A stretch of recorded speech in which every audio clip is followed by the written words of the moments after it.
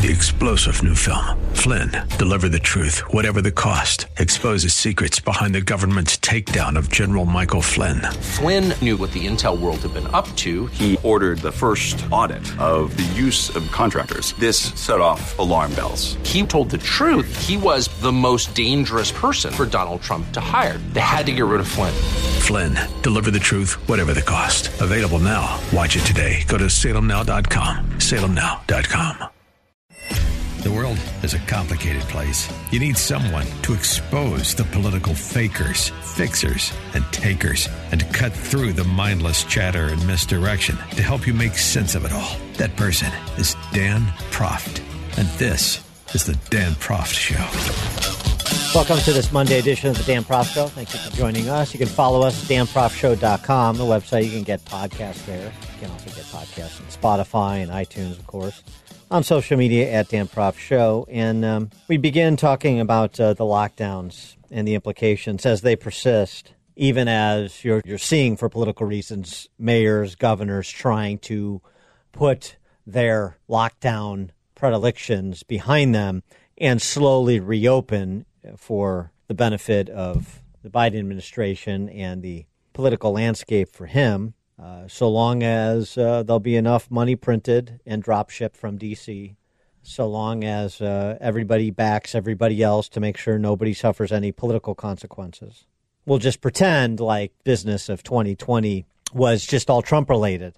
And now that he's gone, we can restore some semblance of freedom, meticulously managed, doled out in appropriate portions, but some semblance of relief, I suppose. And I was reading this piece by Joanne Williams over at Spiked about how the lockdowns in the UK have ravaged the working class. And she goes through the different areas of life, not dissimilar to the U.S. I think her opening sentence is right on the mark. Coronavirus might discriminate by age, but lockdown discriminates by class. Yes, and unfortunately, things are becoming more stratified during this government-centric expansion. Housing, she talked about the rich worrying about the tax implications of their home office while the working class are trying to get on, and children are locked in their homes.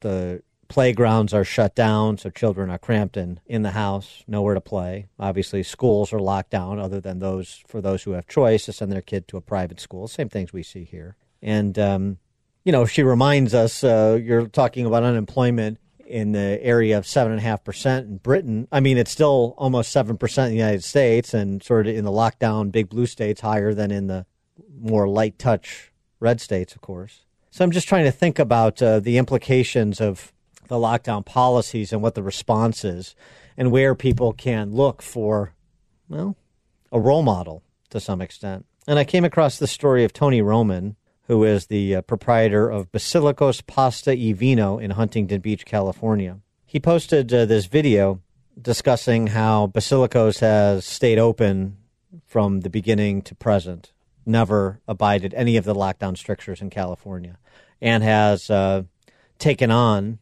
all comers, including all the various alphabet soup government agencies that have come to try to push them around, have issued them citations, including the Alcohol Beverage Control Board. And this was the basis of his statement on YouTube that he posted, explaining why he was not showing up to his hearing before the Alcohol Beverage Control Board with his restaurant's liquor license on the line, because this is more than just about his business, keeping it open and not bending the knee to Gavin Newsom and his apparatchiks. Take a listen. By now, many of you may know that we have never complied with any lockdown orders since the very second they were imposed on our state, March 19th, 2020. And most say we have even been provocative in our defiance, not shy about that whatsoever, but instead doing it boldly and proudly when standing for the flag and all it represents.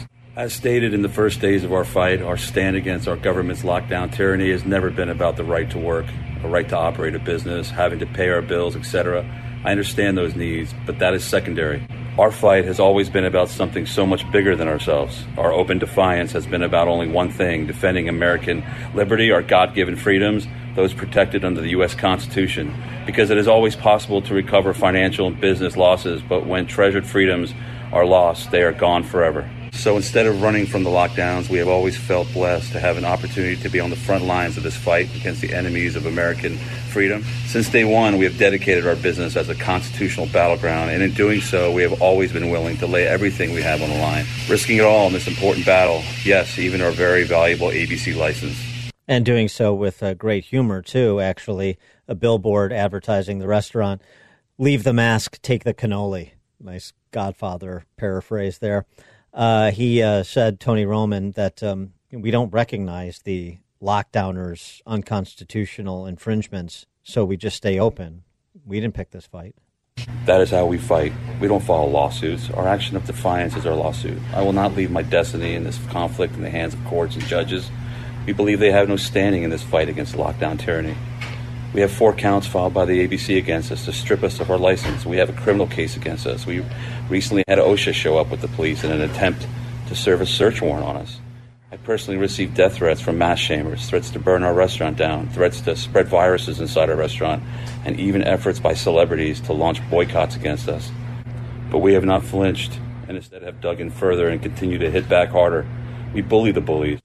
And these citations he's received, operating is an obvious one, but these other citations, you're endangering people, it's not a safe business, and so on and so forth. His restaurant has never received any citations in 21 years.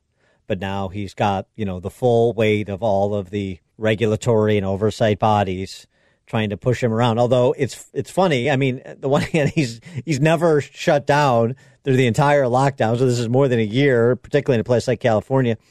And yet he continues to operate, sort of exposing that, yes, they're threatening and they're citing, and there are some implications he could suffer. But to some extent, it's a big paper tiger, too.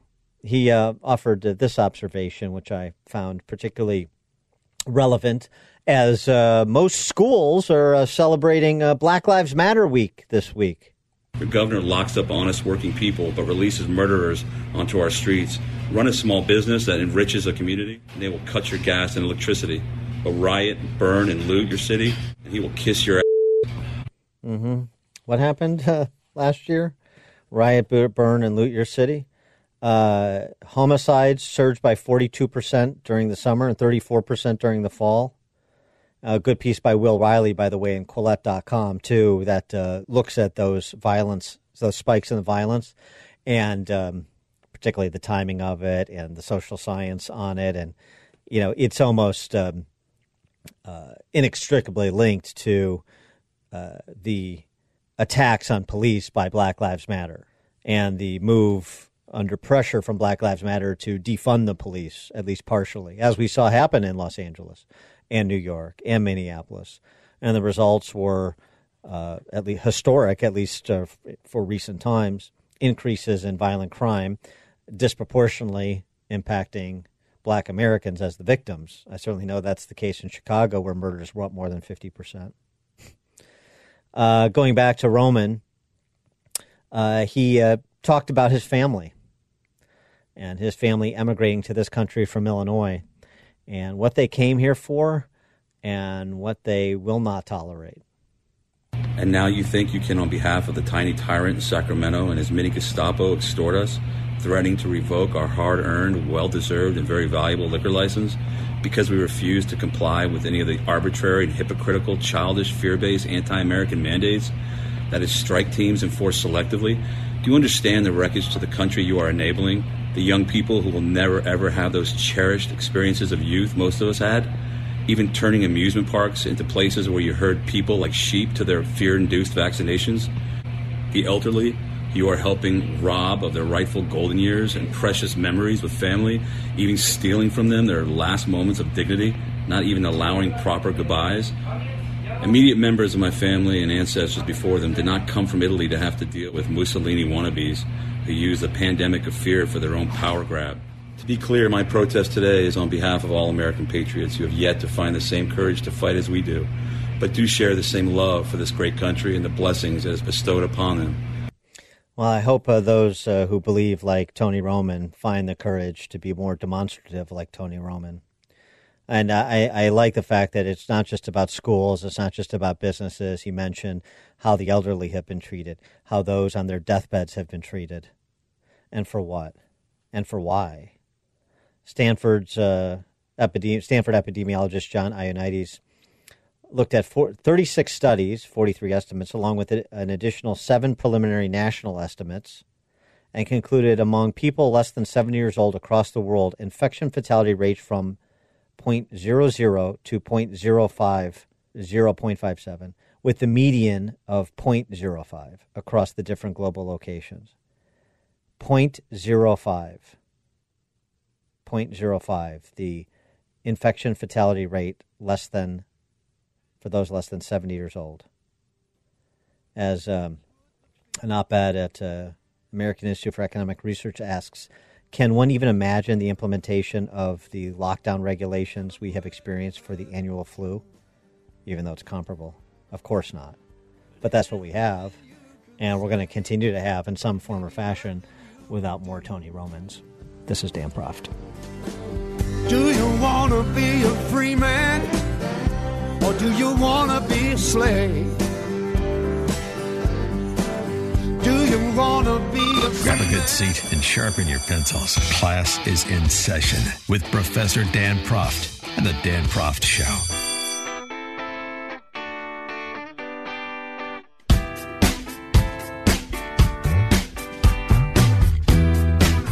Welcome back to the show. 12 months probation, 400 hours of community service. That's what former FBI lawyer Kevin Kleinsmith got in terms of a sentence for admittedly falsifying evidence submitted to the FISA court for a warrant to spy on one-time Trump foreign policy advisor Carter Page. Is that what justice looks like? For an answer to that question, we're pleased to be joined by Lieutenant Colonel Jim Carafano, Vice President of the Catherine and Shelby Cullom Davis Institute for International Studies at the Heritage Foundation, author of books including Wiki at War, Private Sector Public Wars. Jim, on Kleinsmith, I recall George Papadopoulos going to jail for lying to the FBI. I recall a judge being unwilling to dismiss charges against Michael Flynn for allegedly lying to the FBI. What about Kevin Kleinsmith in the FBI? Well, I'm not a lawyer, so I don't comment on legal matters. But I think we all recognize that part of the reason why we have punishment is so that other people know how they'll be held accountable if they do similar behaviors. I think we all recognize that tampering with evidence by a law enforcement official has got to be one of the most egregious things we can imagine, because it literally undermines the integrity of the entire system of rule of law and equal protection under the law.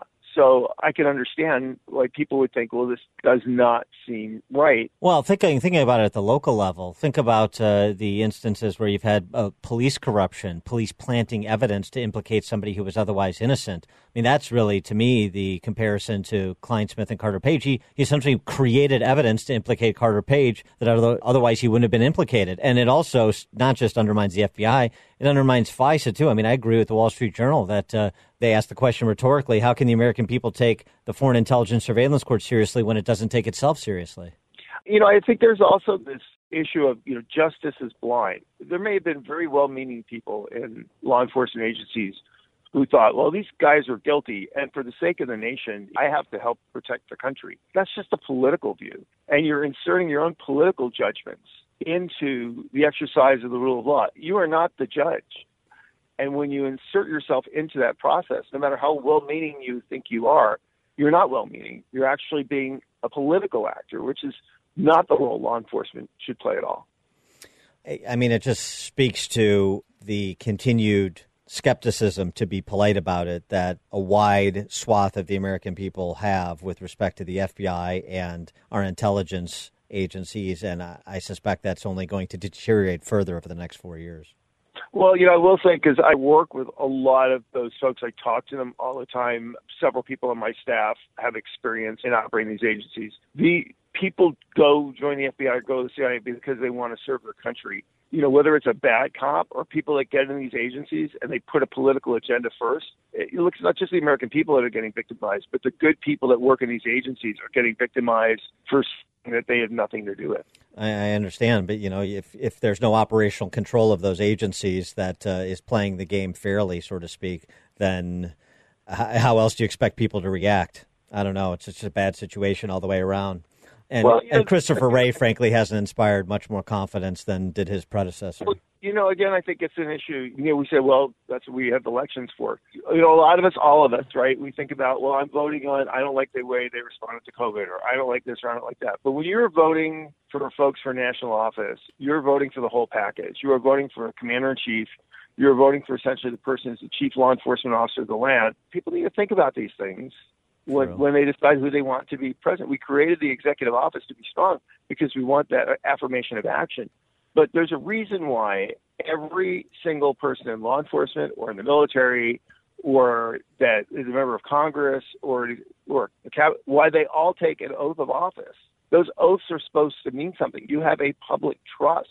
And when you violate that, you've done something really, really wrong. And when you put leaders in charge who are indifferent to people violating their oaths, that's not a positive situation. Speaking of double standards, I'm old enough to remember when there was a lot of concern about the emoluments clause, about the Trump family compromising our national security because of their business interests around the globe. And then this comes to us from Michael Goodwin over at the Post. Joe Biden's younger brother, Frank, appeared in an ad for a Florida law firm for whom he consults, apparently, on Inauguration Day, no less. That was in furtherance of some class action lawsuit they have against a sugar company. The two Biden brothers have a long-held commitment to pushing environmental issues to the forefront. The president-elect has vowed to rejoin the Paris Agreement and wants to set ambitious greenhouse gas reduction targets. Then there's Frank Biden in the ad. My brother is a model for how to go about doing this work. And again, it's about some class action lawsuit they have against Florida sugarcane companies, this plaintiff's firm that Frank apparently is a consultant to. What do you think about that? Well, again, not a lawyer. I will say I can't ever remember any relative Trump doing anything similar to that. I think even the Biden was upset about that. So I think that is clearly one that appears inappropriate. Look, I think this administration should get the same scrutiny. No, it shouldn't get the same scrutiny because much of the scrutiny directed against the Trump administration was actually politically motivated, politically driven, and politically sustained. That's not a lawyer judgment. Well, it is a lawyer judgment because that's what lawyers have said. That's what reports have said. That's not my judgment. So I don't think we want politically motivated investigations, but the level of scrutiny and the standards should be the same for every president, this president included. Before we let you go, the military coup in Myanmar in Southeast Asia, this is a country that has had all sorts of problems, including ethnic cleansing, perhaps even a genocide of Rohingya Muslim minorities there, like we see the Uyghurs in China. Any particular interest that America should have other than in Myanmar, other than in opposing dictatorships and genocides? Well, I think there was always a facade of democracy in Burma that was never really realistic. I think it is important to recognize and affirm when there are serious human rights abuses around the world, and I hope we would be really, really strong on that. Burma, I think, is firmly in the Chinese orbit. It's another reminder of how China is not a force for good in the world. China sustains, nourishes, tolerates, and encourages, in order to keep Burma in its orbit, a military genocidal regime in Burma. That's a reminder to people that China is not your friend. And for those of you who didn't major in geography like Michael Jordan, Myanmar is adjacent to China, and you're suggesting it's essentially a client state of the Chinese communists, and that they were behind it or sanctioned this military coup.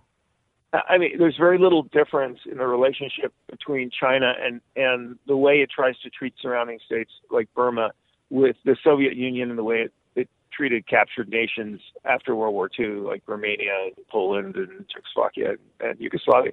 It's very much the same. Again, I think when people keep pointing out these problems, whether it's climate change, where the world's biggest polluter is China, or these other issues, and then they turn around and try to pretend that China is some kind of benign or inoffensive actor. It's not. It is the most destabilizing force in the world today, and that's just the reality of it. And the more we try to treat China like just a normal country, the more we kind of put our head in our shirts and ignore the reality of what's going on today.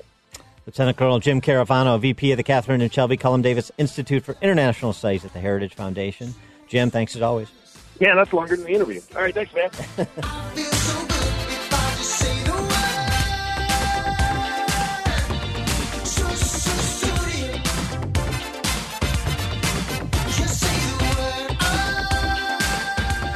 Exposing political fakers, fixers, and takers. He's Dan Proft, and this is the Dan Proft Show.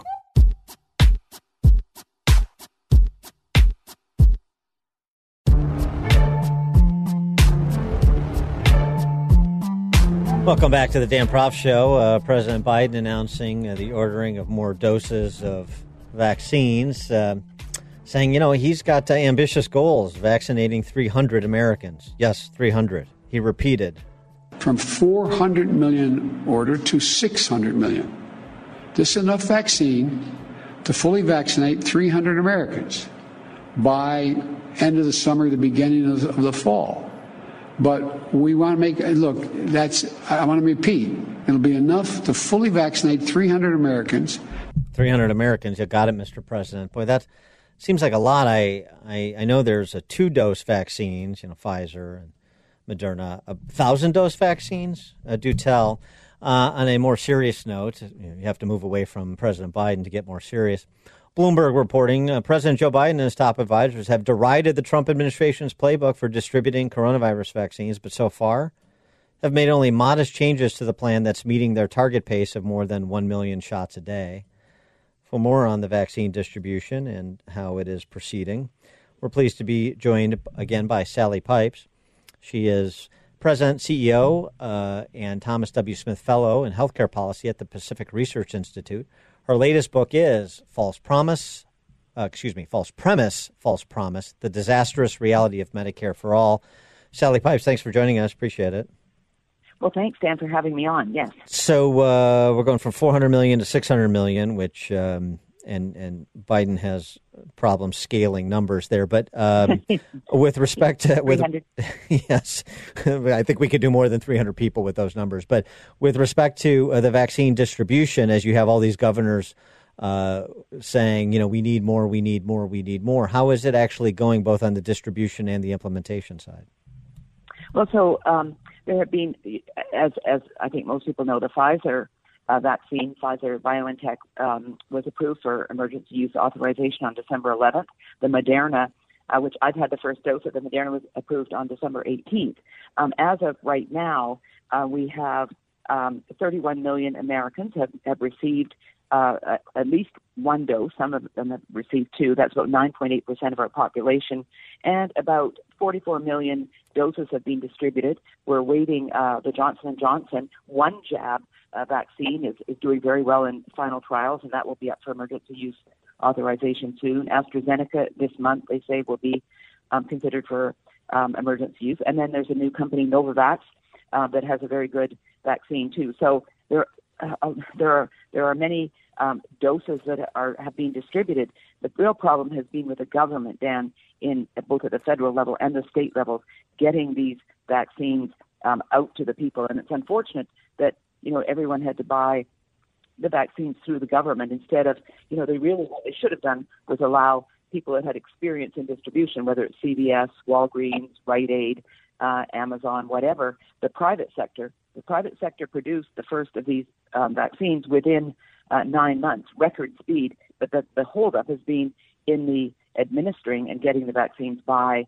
the various agencies and bodies. Well, and some of the states, the states have done it differently, just generally speaking. And so some of the states have actually leaned on their private healthcare and pharmacy infrastructure and employed the CVSs and the Walgreens of the world to help with distribution. And others have tried to centralize it, make it more command control at the state level or the regional level in places like New York. And so you have it seems to me, based on the data I've seen, very different experiences if you live in, West Virginia or South Dakota or Florida versus New York. Well, exactly. West Virginia took over the head of their health COVID department, took over the vaccines, and 18% of people in West Virginia have been vaccinated. They went with private pharmacies, and not the government. And so it's been very, very effective. And as we've seen in Florida, there have been really no lockdown. Even people from Canada, where I'm from, have been flying on private jets to Florida to get the vaccine because there's no limit on your age or whether you're in a nursing home or whatever. DeSantis just wants people to get vaccinated. And so but if you live in California where I live or in New York, I mean, this has just been a big bureaucratic nightmare with Governor Newsom in California making it extremely difficult. And, of course, Cuomo in New York, who has now said that, he's not responsible for these deaths in nursing homes. So, but we really, need the private sector to get this going. The vaccines are there, and they were developed by the private sector. When we come back with Sally Pipes, I want to talk about more COVID-related issues, including the amazing disappearance of flu cases this winter so far, as well as the nagging impacts of nagging lockdowns, that is. More with Sally Pipes, President, CEO, and Thomas W. Smith Fellow in Healthcare Policy at the Pacific Research Institute. Her latest book, False Premise, False Promise, The Disastrous Reality of Medicare for All. We'll be right back.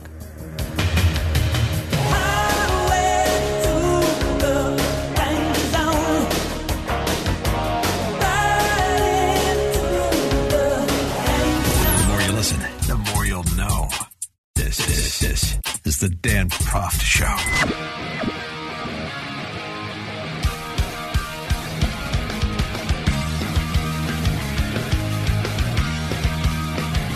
Welcome back to the show. We're speaking with Sally Pipes. She is the President, CEO, and Thomas W. Smith Fellow in Healthcare Policy at the Pacific Research Institute. Her latest book, False Premise, False Promise, The Disastrous Reality of Medicare for All.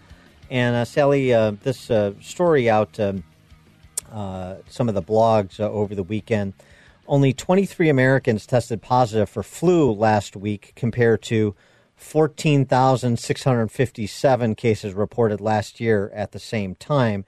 This according to the CDC. What do you think is going on there with the relative scarcity of flu cases as compared to normal times at this time during the year?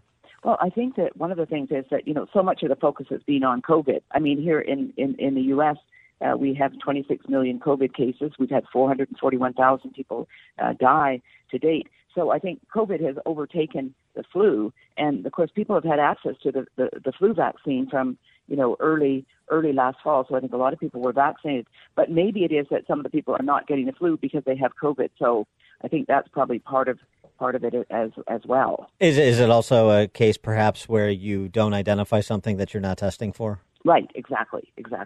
So so how does that inform our understanding of the ubiquity and severity of COVID if we're just ignoring other ailments that are part of the human condition, as it were? Well, I think one of the very frightening things, and it's been written up a lot, and I've written about it myself, and it's certainly the case in the UK, that people have been afraid to go to the doctor if they think they have, a lump in their breast or they have a nagging cough they can't get rid of.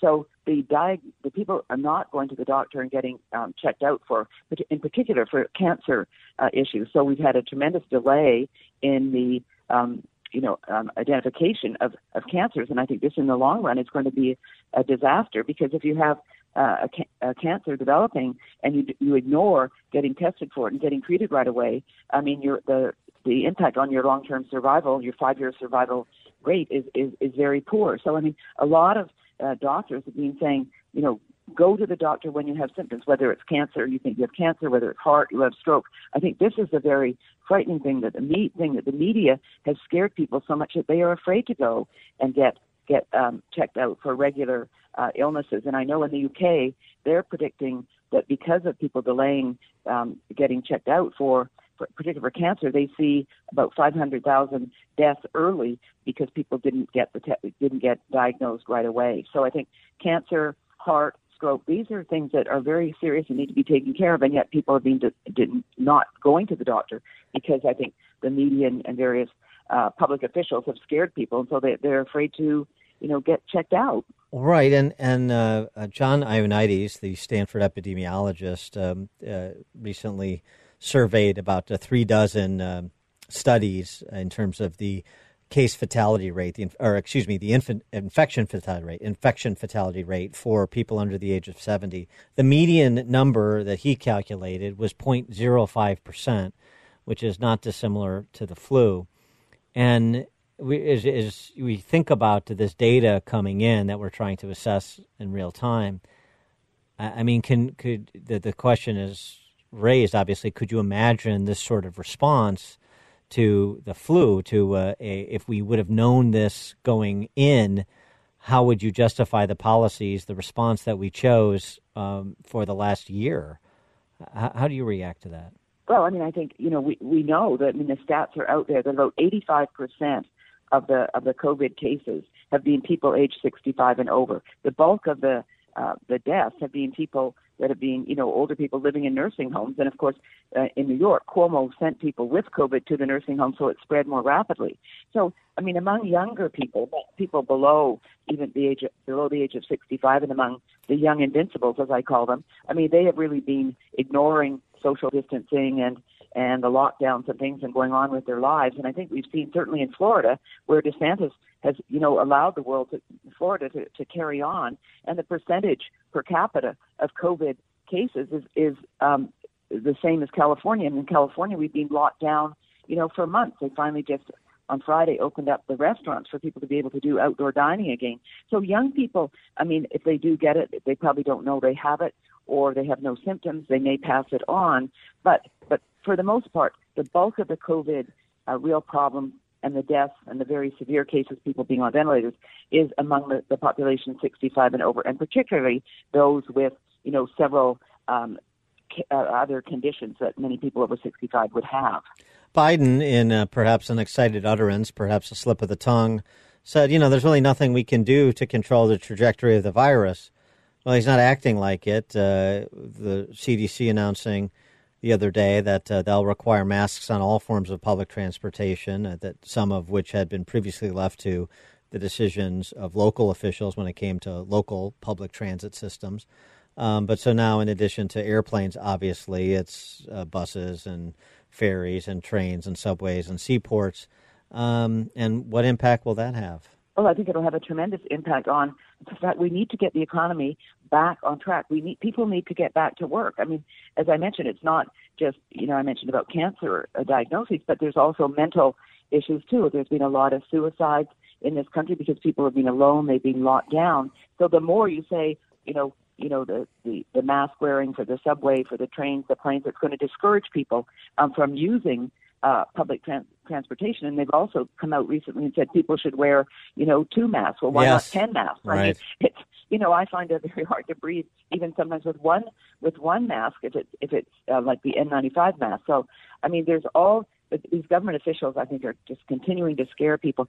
But, the vaccines are out there. The private sector produced them, and people need to be able to access them and stop. Cuomo saying, you'll be fined $1 million if you jump the queue. Hospitals, $100,000 if you don't administer within a week of receipt. I mean, all these things, government is making it difficult. And I say, if people want single-payer Medicare for all, which you mentioned in my book, look at the way the government has handled COVID. It's just a microcosm of what a disaster would be if Bernie Sanders and Alexandria Ocasio-Cortez get their way and are able to move this country to a complete government takeover of our healthcare system, as is the case in Canada. Yeah, I'm afraid we're going to achieve herd immunity much sooner than we achieve herd sanity again in this country.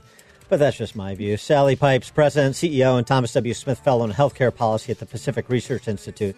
Her latest book, she was referencing False Premise, False Promise, The Disastrous Reality of Medicare for All. Sally, thanks for joining us again. Appreciate it.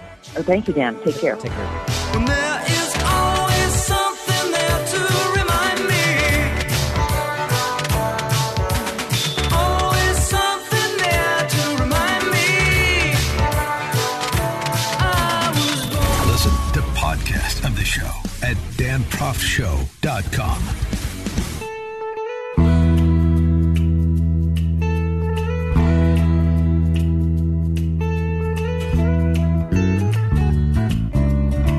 Welcome back to the Dan Proft Show. I alluded to it at the outset, but let's be more specific. It is Black Lives Matter week in so many schools, and if you don't know what that instruction comprises, then you haven't really listened to this show. It's going to be Marxist tenets, but with a little bit of a identitarian spin, of course.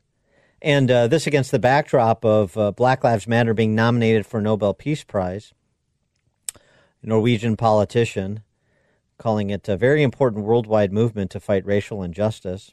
Studies have shown that most of the demonstration organized by Black Lives Matter have been peaceful, mostly peaceful, except for the autonomous zone that was created or the police precinct that was burned down or the couple of dozen murders. Mostly peaceful. Yeah. I look forward to the Nobel Committee conferring the honor. I sure hope they do. And the committee chanting pigs in a blanket, fry 'em like bacon when Patrisse Cullors is up there accepting the award, the cash prize, and telling the workers of the world to unite because they have nothing to lose but their chains. Yeah.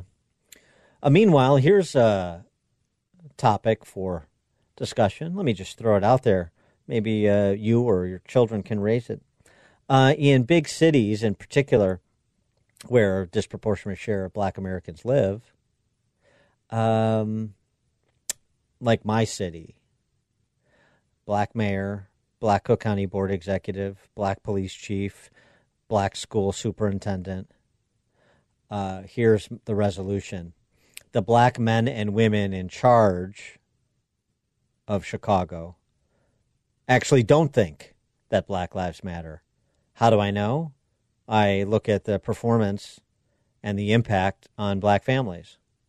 How's that for a conversation starter? Also this fun write-up from Michael Taub in the Wall Street Journal over the weekend. He's a former speechwriter for Canadian Prime Minister Stephen Harper. Harriet Tubman, $20 says Harriet Tubman was a conservative. Now that there's the renewed push to have Harriet Tubman replace Andrew Jackson on the $20 bill, fine by me. Taub recalls how Ms. Tubman became a fan of Abraham Lincoln, whose name was just removed from a San Francisco school because, he's got a complicated, controversial history in America. She changed her mind on Lincoln, who she was skeptical of as a friend to the blacks, after he signed the Emancipation Proclamation and met with her friend and fellow abolitionist Sojourner Truth in 1864. Taub also writes that Tubman probably would have been an advocate for gun rights. She carried a pistol for protection when helping fugitive slaves achieve freedom through the Underground Railroad and when acting as a Union spy and scout during the Civil War. Oh, well, those would be fun topics for Black Lives Matter Week at the Government Totalitarian Re-Education Center masquerading as a K-12 institution near you, wouldn't they? This is Dan Proft.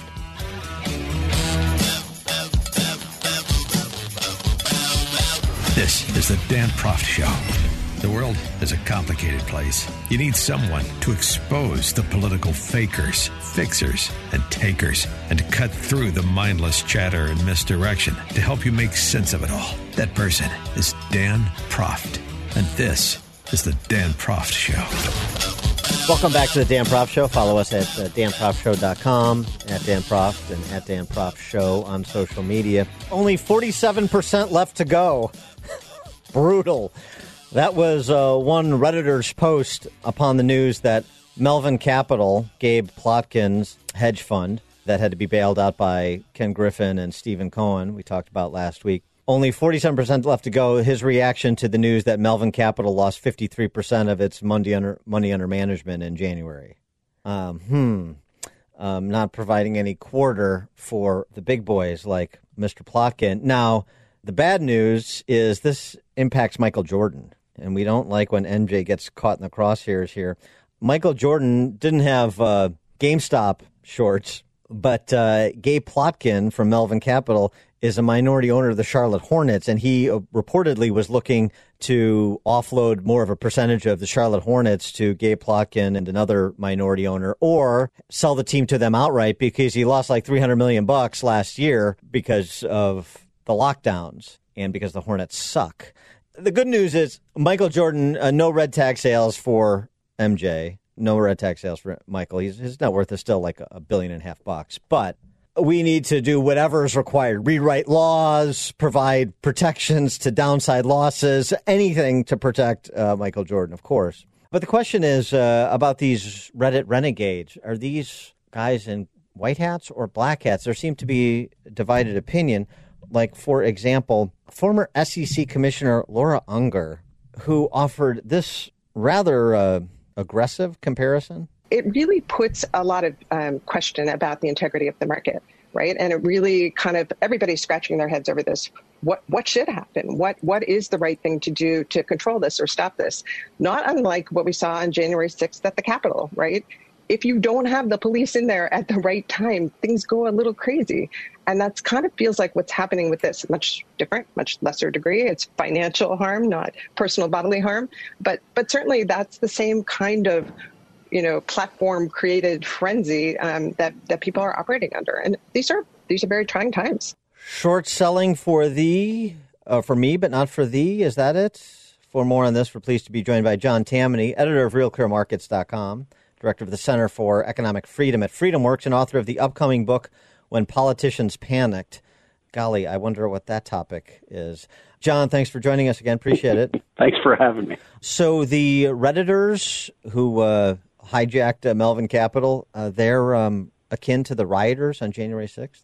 I wouldn't say that. I question whether they hijacked anything. I think when it all comes out, it's going to become apparent that some pretty large investors had big stakes in GameStop. It was interesting hearing what Unger had to say. She said the police essentially need to be there ahead of time to make sure that these things don't happen in the markets. Well, let me tell you, if you can tell me when a stock is suddenly going to be bid up ahead of time, let's go raise billions. Yeah, right. Because we can do it this morning, and we will become billionaires in short order. The notion that regulation could have somehow fixed what was never a problem in the first place just speaks to the obnoxious conceit of those who operate in government. They are always last to anything by definition, because if they were first to anything, they wouldn't be regulators in the first place. They'd be making money as investors. Let's just take a step back for those who aren't in this game. The useful function that shorts play in the marketplace. Explain. Yeah, they're a very useful function. Shorts take the biggest risks anyone takes in any market, because when they're skeptical about shares in markets that have historically gone up, Americans are optimistic people. We've got great companies or markets. So shorts say the shares are going down. So what do? They borrow shares from an actual owner, pay them a rate of interest to borrow the shares. They enter the marketplace, sell those shares. That's when they're short. They sell them. They pocket the proceeds, and then they sit very nervously hoping that their hunch about the stock going down is correct, because if it goes down, they then go back into the market, buy back the shares that they sold, and return them to the person they borrowed from. Their profit is the difference between when they sold and when they purchased. Now think about what a risky move that is, because if you're wrong, and if you're wrong on GameStop, your downside is unlimited. It can just go up, up, up. But if you're right, your upside is very small. So it's a great trade if you can get it, but there's a reason there are very few shorts in markets, because it's such a risky trade, but they perform an essential function because they provide pricing honesty. They provide skepticism when markets need it. And so do you have any sympathy for Melvin Capital and others who got caught on the wrong side of that position with GameStop? Of course I do. I don't think they should be bailed out. Now, if Citadel and Point 72 Cap want to save them, they should. These are private institutions that want to do it. You're always sad to see it. Again, hedge funds, if they didn't exist, we would have to invent them. They are rooting out pricing anomalies in the marketplace, and the more efficient markets are, the more the economy can grow. And let's point out a crucial thing in what I said about what shorts do. For them to profit, they must re-enter the marketplace and buy back the shares they sold short. So people say, well, short sellers, they just sell things and they profit from it, and they ruin companies. No. When short interest in a market rises, that's a signal that there's a big wellspring of buying power entering a market. Because, again, for them to profit, they must re-enter the market and purchase the shares that they initially sold short. And so they're an essential. They put a floor under markets that are on the way down, too, because, again, for them to complete their trade, they must be buyers. They're ultimately buyers always. But so what about for those Reddit renegades? Do you have any problem with what they did? No, they have every right to play in a market and speculate in a market. I would just point out to them that if they think this is a trend, that if they think their buying can somehow move shares, good luck to them, because history says that it's hard to make money in the stock market. Who's the owner of Alinea in Chicago? Nick Kokonas, who was a great trader before he owned restaurants. And as he said, if you're a good trader, you're wrong as often as you're right. If you're a great trader, you're right 51% of the time. So there's this assumption now we can band together and beat the big institutions. Good luck. If you think you can do that, you're very quickly going to find yourself with very little money. So talking about the bailout of Melvin Capital, a lot of people are questioning, since the money came from sort of the financial king of New York, Stephen Cohen, and the financial king of Chicago, Ken Griffin, was a call made to Robinhood? Or were these titans tipped off that trading would be halted so that they could reposition? I mean, are those legitimate questions to ask? I don't think they're terribly legitimate, and they aren't for the simple reason that supply and demand doesn't play as big of a role in stock prices as people think. The assumption is they shut off demand so that the price wouldn't keep going up, up, up, up, up. It's not that simple. And if it were that simple, all you'd do if you were a weak company is you just buy back all your shares, or you would shrink the share count in total to limit supply so that the price would go up. It doesn't work that way. A share price is just a market speculation of all the dollars a company will earn in the future for all of its existence. When I was at Goldman Sachs, as an example, the feeling at the firm was that, in fact, there weren't enough shares in the marketplace. And because there weren't enough GS shares being traded, it was holding the share price down because no big institution wanted to hold something that was going to be difficult to unload. You need more float sometimes, more shares being traded so that your price can go up. And so Goldman actually asked its partners to sell more shares, to do a secondary offering to increase the supply of shares in the marketplace. They felt it would be good for the share price itself. So this idea that just shutting out retail buyers who aren't that big of size buyers in the first place was going to somehow limit the rise in the price of shares, I think is probably a bit of a reach. Well, I was talking to some traders over the weekend, and one of the things that they said is, well, look, we don't know if there was market manipulation or not, but there's been a lot of instances, and they talk about it, of mysterious things that happen in 4 a.m. Before trading opens, and it just sort of historically. And the idea that the biggest players on the market don't have the ability to rig the system to their advantage is terribly naive. And frankly, a leading indicator of that, I thought last week, was Adena Friedman, the head of NASDAQ, calling for more federal regulation. When does the head of NASDAQ call for more federal regulation of markets? I would say Adena Friedman done that a fair amount, and a lot of them have pursued more regulation throughout time. And as far as this idea that the big players can rig markets, I submit to you long-term capital. I submit to you countless. The reason there are billionaire hedge fund managers is precisely because the vast majority of hedge funds fail. And so to assume, and Melvin Capital would be an example of another one, Ken Griffin is such an anomaly. The idea, and why do you think he puts so much effort into this daily? This could be his last on a daily basis, too. It's a tough business. And so this notion that the markets can be rigged, well, if they could be rigged, that way, again, people have to explain to me why just about every hedge fund, every form has failed. All right. John Tamny, editor of RealClearMarkets.com, director of the Center for Economic Freedom at FreedomWorks, author of the upcoming book, we'll look forward to this one, on the pandemic, obviously, When Politicians Panicked. John, thanks for joining us again. Appreciate it. Thanks for having me. Tell me why I don't like Mondays. Tell me why I don't like Mondays. Tell me why I don't like Mondays. I want to shoot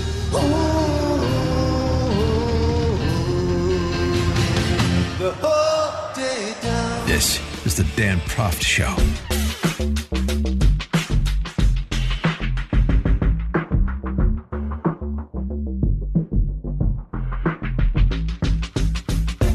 Welcome back to the Dan Proft Show. If you're not a Reddit renegade, as we were talking about with John Tamny, other ways to fight back against the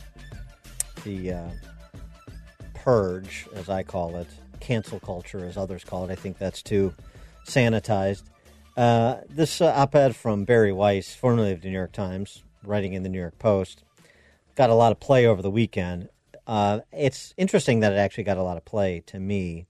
Not because I really disagree with any of it, but because it is so pedestrian. the idea that some of these recommendations about how to fight back against the woke culture, as she terms it, are insightful, should be groundbreaking to people, is a bit concerning. 10 ways to fight back, things like remind yourself right now of the following truth: you are free. Be honest. Do not say anything about yourself or others you know to be false. Stick to principles. If you're a decent person, you know mob justice is never just, so never join a mob. Right? Have we heard anything that is beyond what we learned in grade school, at least those of us of a certain generation? Set an example for your kids in your community. That means being courageous. If you don't like it, leave it. Worship God more than Yale. Make like-minded friends, then stand up for them. Trust your own eyes and ears. Use your capital to build original, interesting, and generative things right now. That's 10. Anything staggering to you? If it is, I suppose that is an indication of just how far afield we have gotten, isn't it? And more's coming.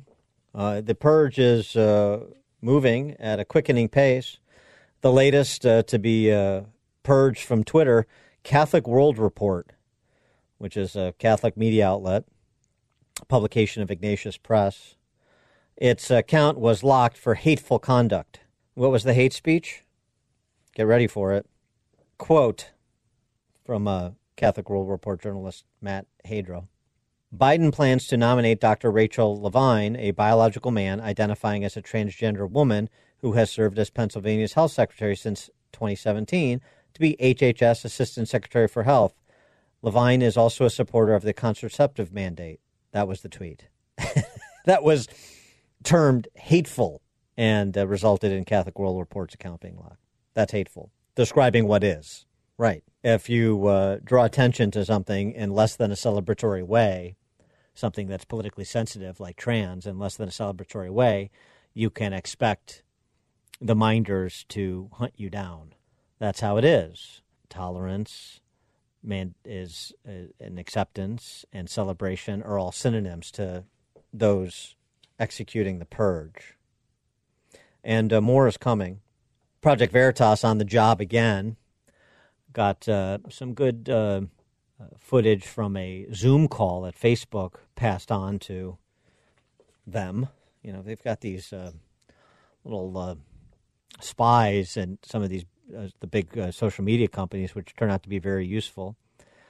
So you have Zuckerberg, you have the head of global affairs for Facebook, you have the VP of Integrity, who also serves as the VP of Integrity, I should say, and then you also have the VP of the Civil Rights Division, who's also the Deputy General. I mean, these sound like these titles and these positions sound like they're a part of a government body, but it's a private company.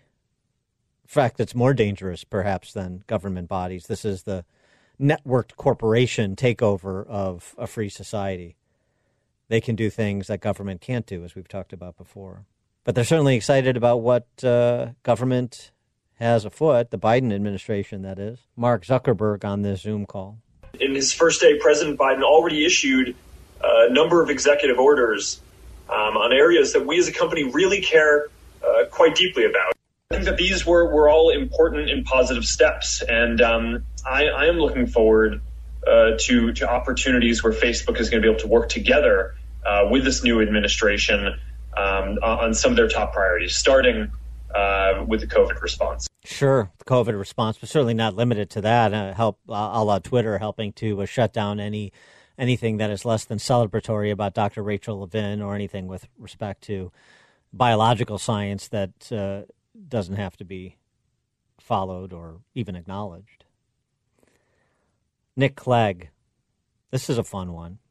He's the head of global affairs, and he, in his time on the call, talks about these small d democratic rules that we'd like to follow with respect to content regulation, if only they existed.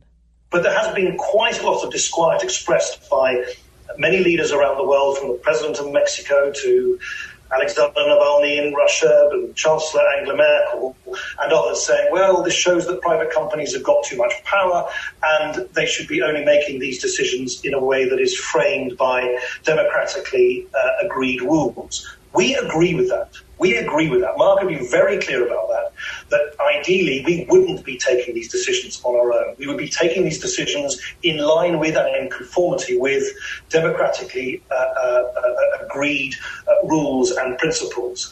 And at the moment, those democratically agreed rules don't exist. We still have to take decisions in real time. You have to make decisions in real time, so you have the Facebook Supreme Court that makes decisions, literally. Supreme Court, a court-like structure within Facebook. The small d Democrat rules don't exist, really. You can't lean on constitutional provisions. You can't lean on, as I've argued many times before, Supreme Court jurisprudence on speech, like Brandenburg. You don't know what the norms are with respect to due process in a free society. So you just have to make it up as you go along. We just have to suppress because we don't have rules, the small d Democrat rules that everybody agrees on. Is that right? That's a convenient cover story. Guy Rosen is their VP of Integrity, and he was there to celebrate the progress that they've made over the last 3 years in making Facebook safe, doing things like protecting elections. We have a system that is able to freeze commenting on threads in cases where our systems are detecting that there may be a thread that has hate speech or violence sort of in the comments. These are all things we've built over the past 3-4 years as part of our investments into the integrity space, or efforts to protect elections. Hate speech, like over at Twitter when Catholic journalists accurately describes Dr. Rachel Levin as a biological man identifying as a transgender woman. Hate speech. And lastly, Roy Austin is the VP of Civil Rights, Deputy General Counsel at Facebook. Listen to the idea he has. First of all, sort of the basis he's starting from and the specific example he gives with respect to Facebook's Oculus, which is their VR product, right? Their virtual reality product. I wonder whether or not we can use Oculus to help a white police officer understand what it feels like to be a young black man who's stopped and searched and arrested by the police. And I want every major decision to run through a civil rights lens. Every major decision through a civil rights lens. Let's try to reprogram police officers and others in society so that they see things through the same lens that we do. Oh, yes, the purge is quickening in pace. This is Dan Proft. It's just another manic Monday. Wish it was Sunday.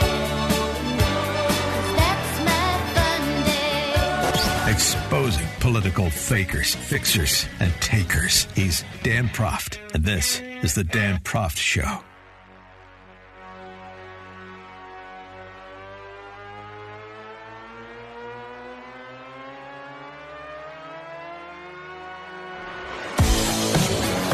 To borrow from leftist Thomas Frank, what's the matter with Kansas? Well, we're going to find out. We're going to find out in August of next year, 2022, because there is a statewide ballot initiative, a proposed constitutional amendment to the Kansas state constitution that reads as follows. The Constitution of the state of Kansas does not require government funding of abortion and does not create or secure a right to abortion. That will be put to a statewide vote. The implications of that against the backdrop of a Biden administration that has quickly moved to reopen the taxpayer financing of abortion domestically and internationally. For more on this topic, we're pleased to be joined by Elizabeth Kirk. She's an attorney and lecturer at the Columbus School of Law at the Catholic University of America. Elizabeth Kirk, thanks for joining us. Appreciate it. Sure, thanks for having me. So the implications of this Kansas ballot question and perhaps, with Supreme Court action on abortion pending, the model this could provide for other states during a presidency and a presidential administration that's otherwise hostile to the pro-life position. Yeah, no, this is, I think, an incredibly important certainly a local issue, but it's one which I hope captures the attention of the nation. Certainly, Kansas is a strategic point for those who would wish to allow abortion to be available, on demand and at the taxpayer's expense. And I think what happens in Kansas will be important for the whole nation. And how are you with that particular language? I mean, because the language on these ballot initiatives is always important, both to set the right policy, but also to minimize any confusion about what is being asked. You mean the text of the amendment itself? Yes, right, the language, the verbiage. I think what's important to note about it is that it's really a very modest amendment, right? I mean, it's not a personhood amendment. It doesn't take any position really on whether abortion should be permitted or banned. And so I think it's something from that perspective that provides a lot of common ground for people. If you can sort of cut through what I expect to be a campaign of misinformation, I think what it does is it provides a lot of common ground for people who may not agree ultimately on the question of abortion, but really do agree on a lot of, sort of middle ground restrictions on abortion, for example. Yes, right. There's been some recent survey on that, too, that younger generations, Gen Z and younger, have sort of complicated views on abortion, particularly when probed. We've done some of this on our program, too. You ask the top line question, but then you start to drill down a little bit and say, well, would it be okay if a woman had an abortion because she wanted a girl and it was a boy? And people, I'm a little uncomfortable with that, and so on. So sex selection abortions and other such instances, people get even younger people get a little bit squeamish about in terms of their views. That's exactly right. And I think it's something that's not widely known. I mean, when people, again, the top line question, do you think Roe should be overturned? The majority of people say no, but they don't actually know what Roe held or what it means legally. And if you drill down to what people are comfortable with, not just among the generations, but across the ideological divide, 60% of Democrats want significant limitations on abortion. And, something like what the Kansas Supreme Court did opens the door for unlimited, unfettered access to abortion at the taxpayer's expense. And that's not what most people are comfortable with. And with respect to what the Biden administration has done thus far, what's your review on that? Anything that's particularly surprising? This was and particularly the coverage of it.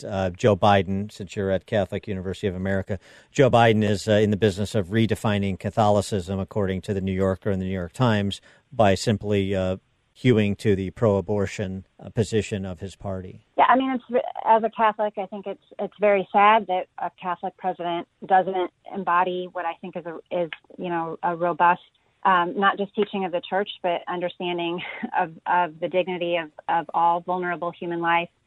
Again, I mean, I think this is something that representatives from Democrats for Life have spoken really persuasively on, that this shouldn't be a party issue. This should be something that transcends those ideological divides. I don't think it's any surprise what he's done. I mean, I hope nobody's surprised, because he's simply following through on promises, with respect to what he's done with respect to Mexico City and that sort of thing. But it is deeply disappointing that a Catholic president isn't more committed to the dignity of vulnerable, innocent life. When we come back with Elizabeth Kirk, I want to get your reaction to this piece from Ryan Anderson, the Wall Street Journal, about religious liberty. More with Elizabeth Kirk, attorney and lecturer at the Columbus School of Law at the Catholic University of America, right after this. At the Dan Proft Show, we believe in protecting human life from conception to natural death. This interview is brought to you by LifeQuotes.com. Lean on the man, come round. The more you listen, the more you'll know. This is the Dan Proft Show.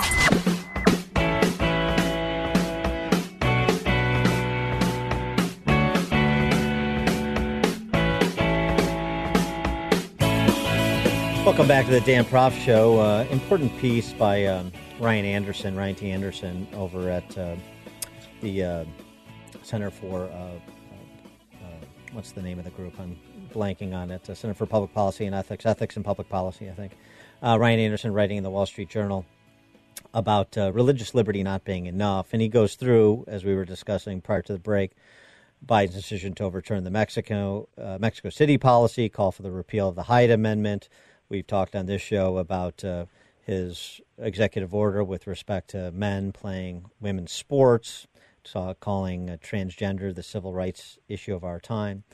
Anderson writes, lawyers will have to make specific legal arguments rooted in the First Amendment, the Religious Freedom Restoration Act, separation of powers, the Administrative Procedure Act, none of which turn on the truth of the belief seeking protection. The rest of us, however, needn't speak like lawyers. If we fail to fight back in the court of public opinion against the claim that our beliefs are quote-unquote bigoted, we will ultimately lose even in courts of law where the soundness of our beliefs is supposedly irrelevant. If basic truths of human nature are redefined as religious bigotry, they will be excised from society in court and out.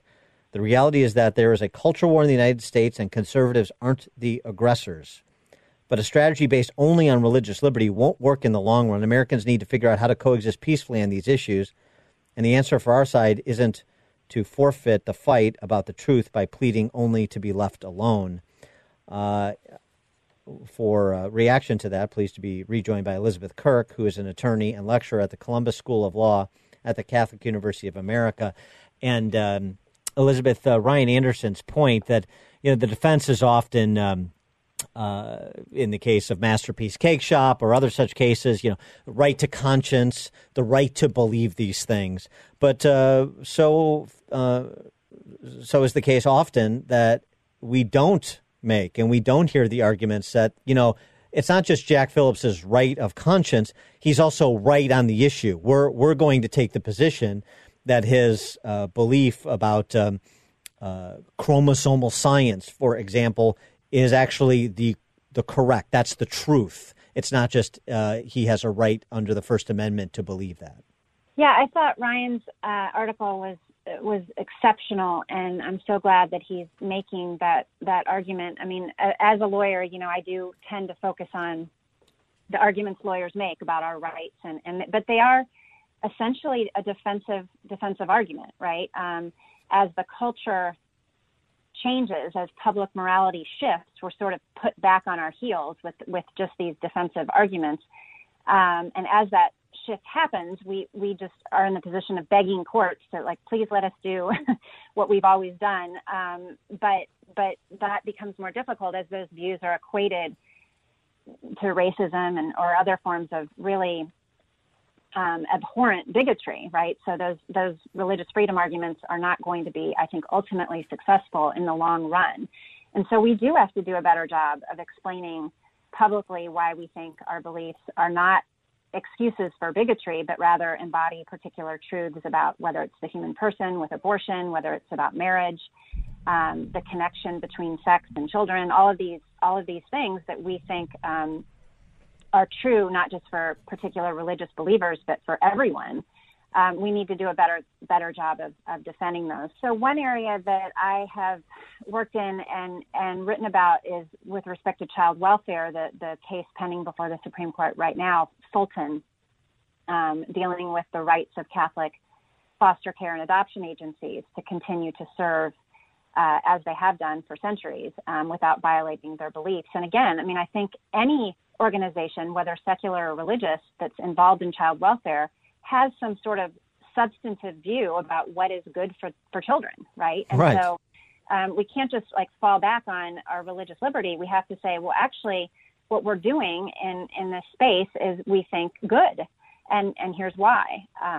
In a pluralistic society, there's always going to be a variety of beliefs, and maybe in the end, religious liberty is all we can do. But I think we do have to continue to make those substantive arguments, as Ryan so movingly and persuasively articulated in that article. Yeah, it seems like he learned the lesson from Obergefell that a lot of other conservatives, Christians, people of faith did not, which is precisely what he said, that if we're just falling back on religious liberty and we're going to accept the characterization of it as bigoted, well, yeah, we start from their premise, then you're going to lose. You'll have somebody like an Anthony Kennedy write an op-ed masquerading as a Supreme Court opinion to get at that quote-unquote bigoted view or that bigoted language.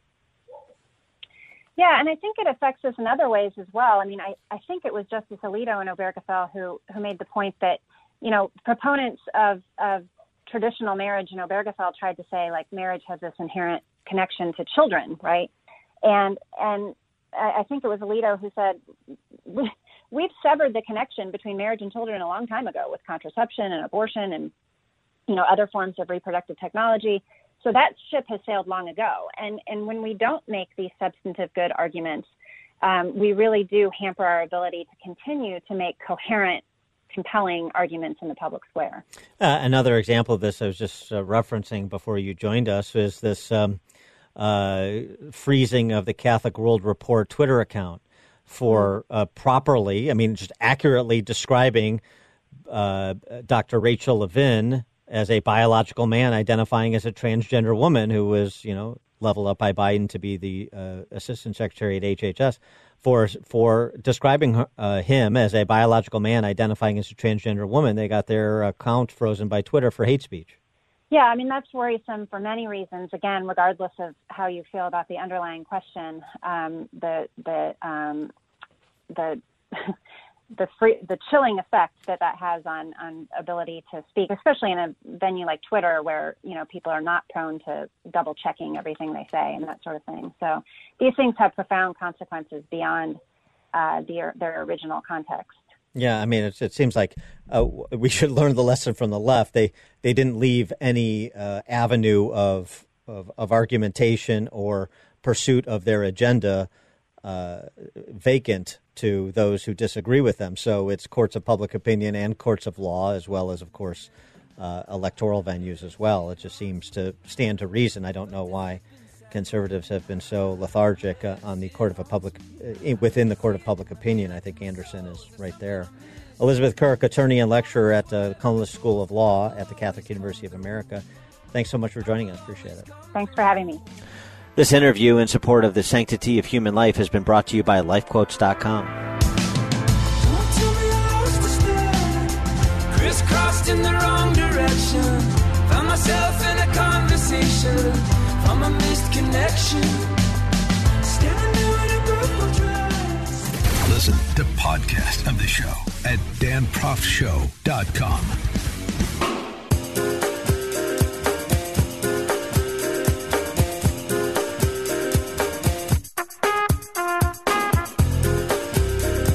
Welcome back to the show. Valentine's Day right around the corner. I figured let me look to Kamala and Doug, America's new power couple, fun couple.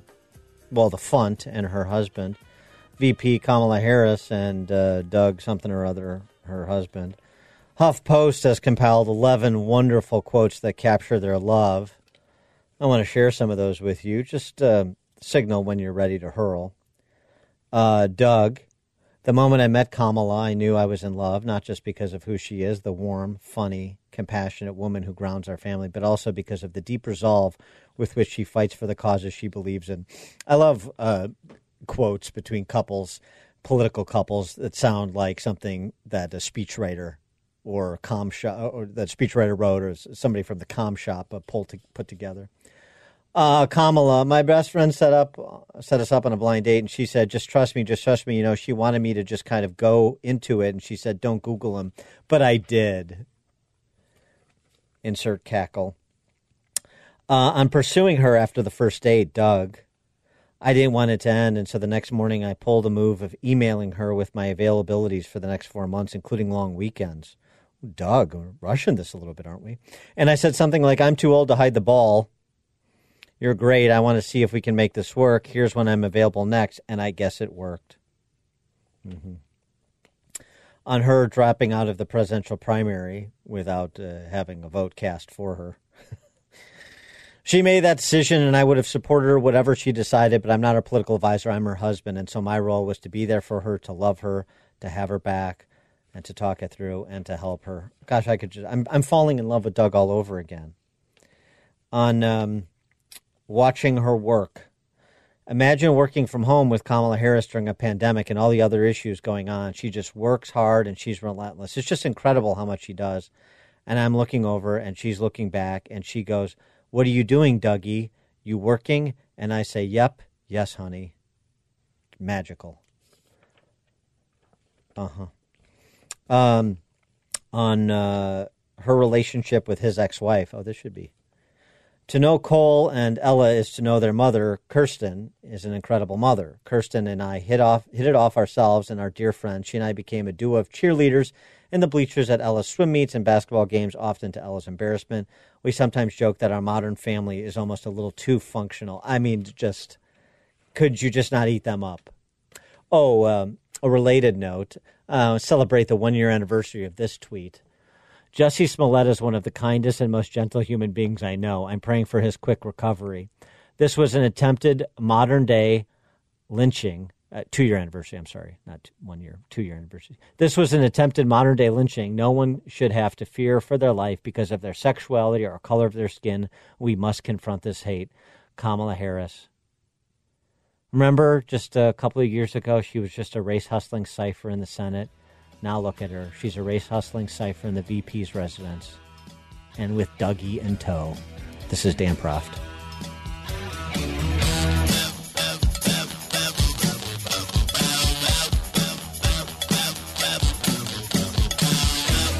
This is the Dan Proft Show.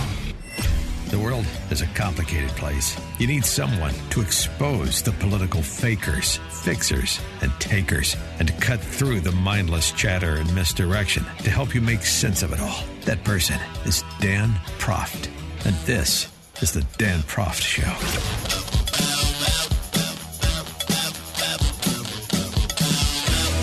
Welcome back to the Dan Proft Show. Follow us at danproftshow.com, at Dan Proft, and at Dan Proft Show on social media. These are interviews that are difficult to do, but when parents speak out, we feel obligated to amplify their message. 10 days ago, we spoke with Chris Buckner, the father of Dylan Buckner from Glenbrook North, who committed suicide during these lockdown policies, and Mr. Buckner and his wife speaking out on behalf of restarting sports again because sports were so important to Dylan and are so important to so many other kids as a school generally. And so the situation is with Lisa Moore, who we talked about a bit last week after she appeared on Harris Faulkner's show on Fox News to discuss the death of her son, Trevor. And we're pleased to be joined now by Lisa Moore. Lisa, thanks for joining us. Appreciate it. You're welcome. So just tell us about your 18-year-old son, Trevor. Boy, how long do you have? Yeah, I know. My son, Trevor, was awesome. He was a total extrovert, not happy unless he was performing of some sort at Seneca. He was a freshman at University of Illinois when he took his own life in the dorm. At Seneca High School last year as a senior, he was the president of his class. He was president of National Honor Society. He was the captain of cross, the captain of the speech team. He was the drum major. He played the trombone. He was in choir. He had an awesome voice. He was the lead in the spring musical, which thank goodness he was able to perform. It was the weekend before they closed the schools for COVID. Numerous clubs. The list is endless. He is a sophomore year high school. He was a representative at the Hobie, which is an honor government camp. His junior summer, he went to Boys State, which is also an honor. So he met kids from all over. He was awarded the Daughters of American Revolution Award. He was the only boy in LaSalle County. It's interesting because this sounds very much like our conversation with Chris Buckner about Dylan. You know, Dylan was a standout athlete, also a standout student. Your son, a standout student, but standout in theater and the arts, and he's involved in all these activities. And it's the same dynamic. It's that they were making those interpersonal connections that mean so much in life, particularly for young people finding their way. And for all that to be taken away so quickly, it's not, people shouldn't be surprised that some of these kids, no matter how well they're doing in so many fronts, are lost when that happens. Exactly. And Trevor also was an athlete. He was, like I said, he was on the cross-country team that made it to state many times. Right. He also was looking forward to his senior year his track season. He was a pole vaulter. He made it to state his sophomore year, which he PR'd at state, which is rare. He did not make it his junior year. He missed by 3 inches. That was just devastating to him. So, boy, he was so gung-ho for his senior year. He could not wait to get back jumping again and make it down to state and just, do his best and all that. So when that was cut, it was hard. It was very hard for him. So what was the situation when he moved on from Seneca High School to U of I?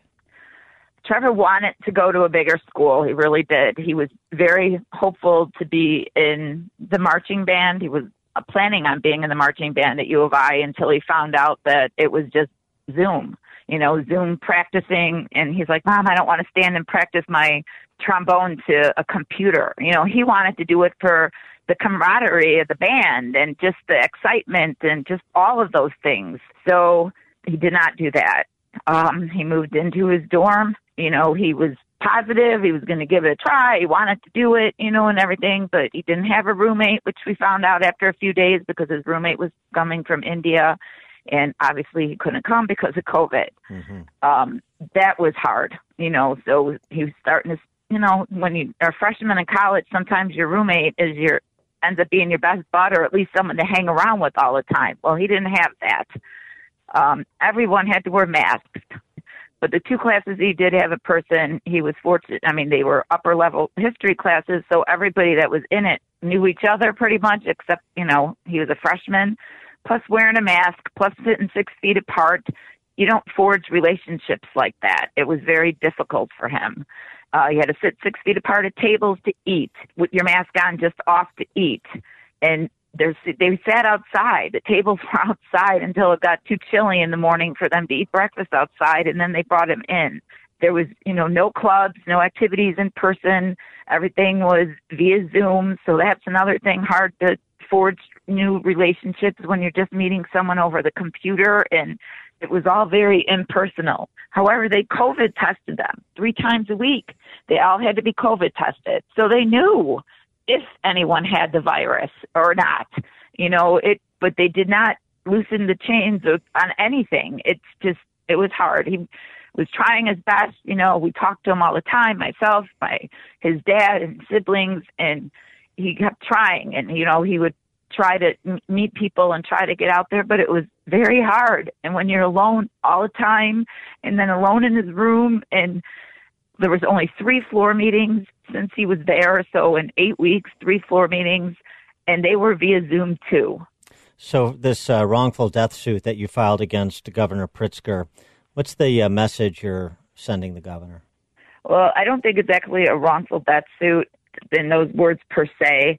I just would like to know why he just made the decisions he made so quickly without any evidence-based theory behind it, why he just closed everything, boom, the schools, and negated just the kids' feelings and didn't see forward how all this was going to happen with this COVID isolation, with the kids being depressed and the mental changes. And I don't think we've seen the worst of it. I think the PTSD from all of this with all these kids, it's going to be horrific.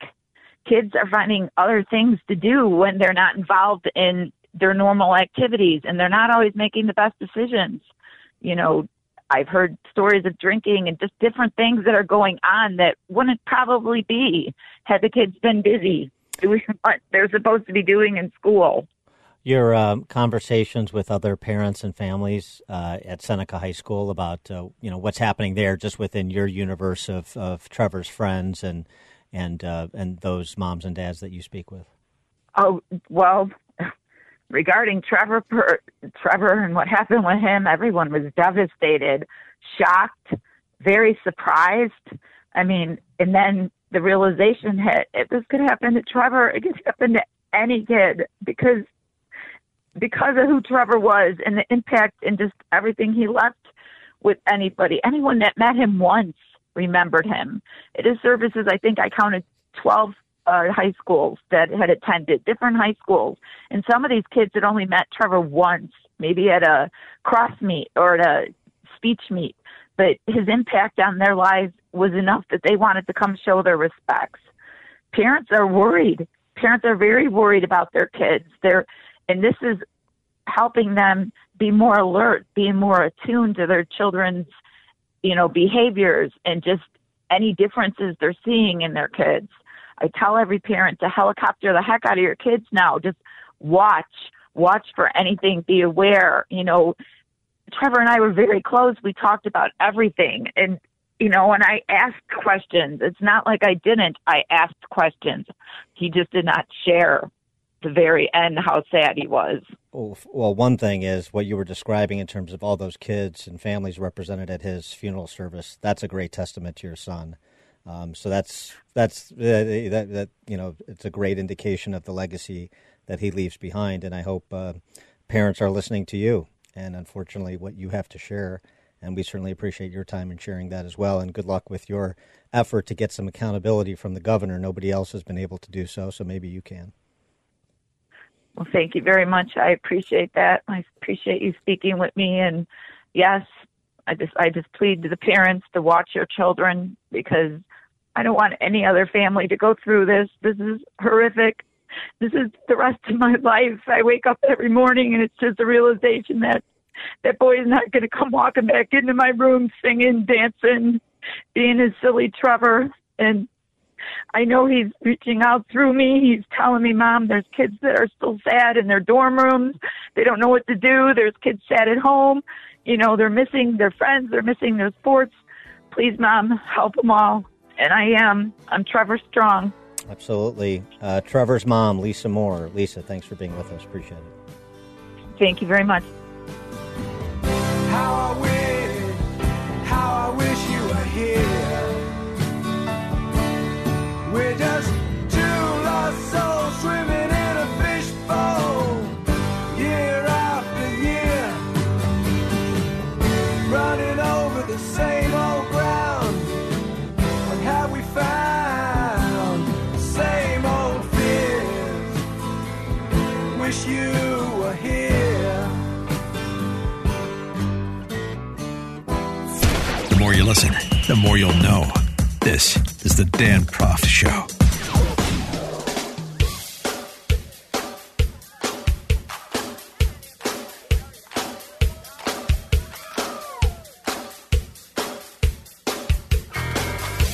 Welcome back to the Dan Proft Show. Sort of a remarkable reaction from St. Andrew of COVID-19. Our General Dwight D. Eisenhower of the COVID era, that would be Andrew Cuomo, governor of New York, reacting to the report that nursing home deaths in New York State may have been undercounted by more than 50%. This from the Democrat state attorney general. Here was the reaction. A third of all deaths in this nation are from nursing homes. New York State, we're only about 28% only. But we're below the national average in number of deaths in nursing homes. But who cares? 33, 28, died in a hospital, died in a nursing home. They died. Right. Who cares? Now's not the time to be obsessing about data or pointing fingers. Isn't that right? Francis Menton, he is the Manhattan Contrarian, and he joins us now. Francis, thanks for being with us. Appreciate it. Great to be here. Who cares? What is this concern about nursing homes versus long-term care facilities versus restaurants and bars? I mean, it's not like we're making policy based on where we see the highest incidence of death, Francis. You're talking about my governor here now. I know. So you better be careful. Yeah. Oh, I know. St. Andrew of COVID. I know. Of course, the issue that he totally hoped you missed in that little audio clip that you just played, and that the Attorney General of New York, who's just as creepy, by the way, and as politicized, but is actually bringing out, is that 28% of deaths in nursing homes in New York has been an intentionally suppressed number. It's undercounted, and it's probably well over 33% in New York. And of course, the other thing that he's missing is that what his health commissioner did under his authority and direction is ordered old people, as they recovered from COVID in hospitals, to be put into nursing homes, which transmitted the disease within the nursing homes to the most vulnerable population. So who cares where they died? Yeah, there's a lot of reason to care about what Cuomo did. Well, here's the other thing he's leaving out. Okay, who cares where they died? How about just the aggregate number of people who died? And how does New York State compare to the rest of the nation there, Governor? Yes, well, we're number 2. New Jersey's actually worse, but New York is number 2 in deaths per million, as you probably know. Slightly under New Jersey, but far worse than the states that often get criticized for being open like Florida Yeah. or Texas or South Dakota. And by the way, restaurants are completely closed. In my neighborhood, it's so pitiful to walk around at night. The temperature last night was 22 degrees outside. I guess Chicago was probably even colder, but 22 is plenty cold, and small numbers of people at restaurants outside with a heat lamp, bundled up in parkas, trying to eat outside. It's so sad. Well, and sad, and on the school front as well. I mean, the effort to press to get schools reopened, to give the appearance that you're still going to have a school year in New York, like we're seeing in Chicago, like we're seeing in L.A., where there's even if you were to have in-person schooling resume, there's so much fear that has been engendered, as Carol Markowitz has written about in the New York Post, that you basically have washed away this school year too. We're hoping, Carol, a parent of New York City public school children, hoping to get back in the fall. That's the best we can hope for. There is actually some in-person going on in the New York City schools, but it's, again, sad and pitiful. I think it's only in the elementary schools. It's only a couple of days a week, so that some kids go this day and some kids go that day, and other kids don't go at all, and the high schools don't go at all, and it's a very complicated thing that you can't even figure out. But yes, it's the functional equivalent of a totally lost year of school. And on the vaccine distribution front, too, since we're talking about somebody who has written a book on management and managing in a crisis, that would be Governor Cuomo. We see, New York had been beset by all sorts of bureaucratic impediments to the ready distribution of the vaccine dosages that have been received. And then this story, again in the Post over the weekend, a 66-year-old at a nursing home. I know, who cares where they die, I got it. But a 66-year-old at a nursing home was denied the vaccine, and she subsequently died from COVID-19 because she was not a permanent resident of the nursing home. So while they were distributing the vaccines, even though she was 66, she didn't get the vaccine. I mean, again, making this overcomplicated. Anywhere you have vaccines and you have somebody over the age of 65, let's just get it done, should be the protocol, it seems. Well, Dan, you're talking to a 70-year-old here, and I'm trying to be all over it. My wife is all over me to try to get me vaccinated. I've got my name on 10 different lists. I'm calling people all day long. No appointments available. And I think today, because of the snow, whatever appointments they had have been canceled, and everything's backed up even further. That's the word here from New York from a 70-year-old.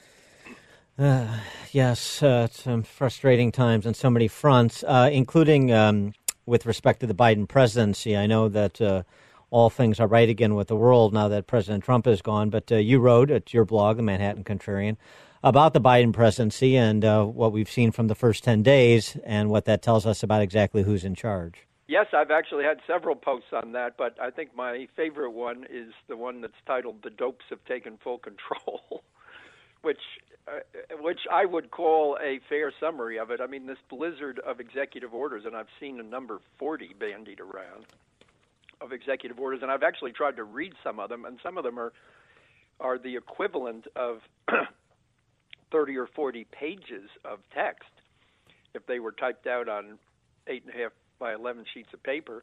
But yes, I think your phrase is about right, that if we just issue enough orders, we will achieve perfect order and fairness and justice in the world. I guess maybe not tomorrow, maybe next week or the week after.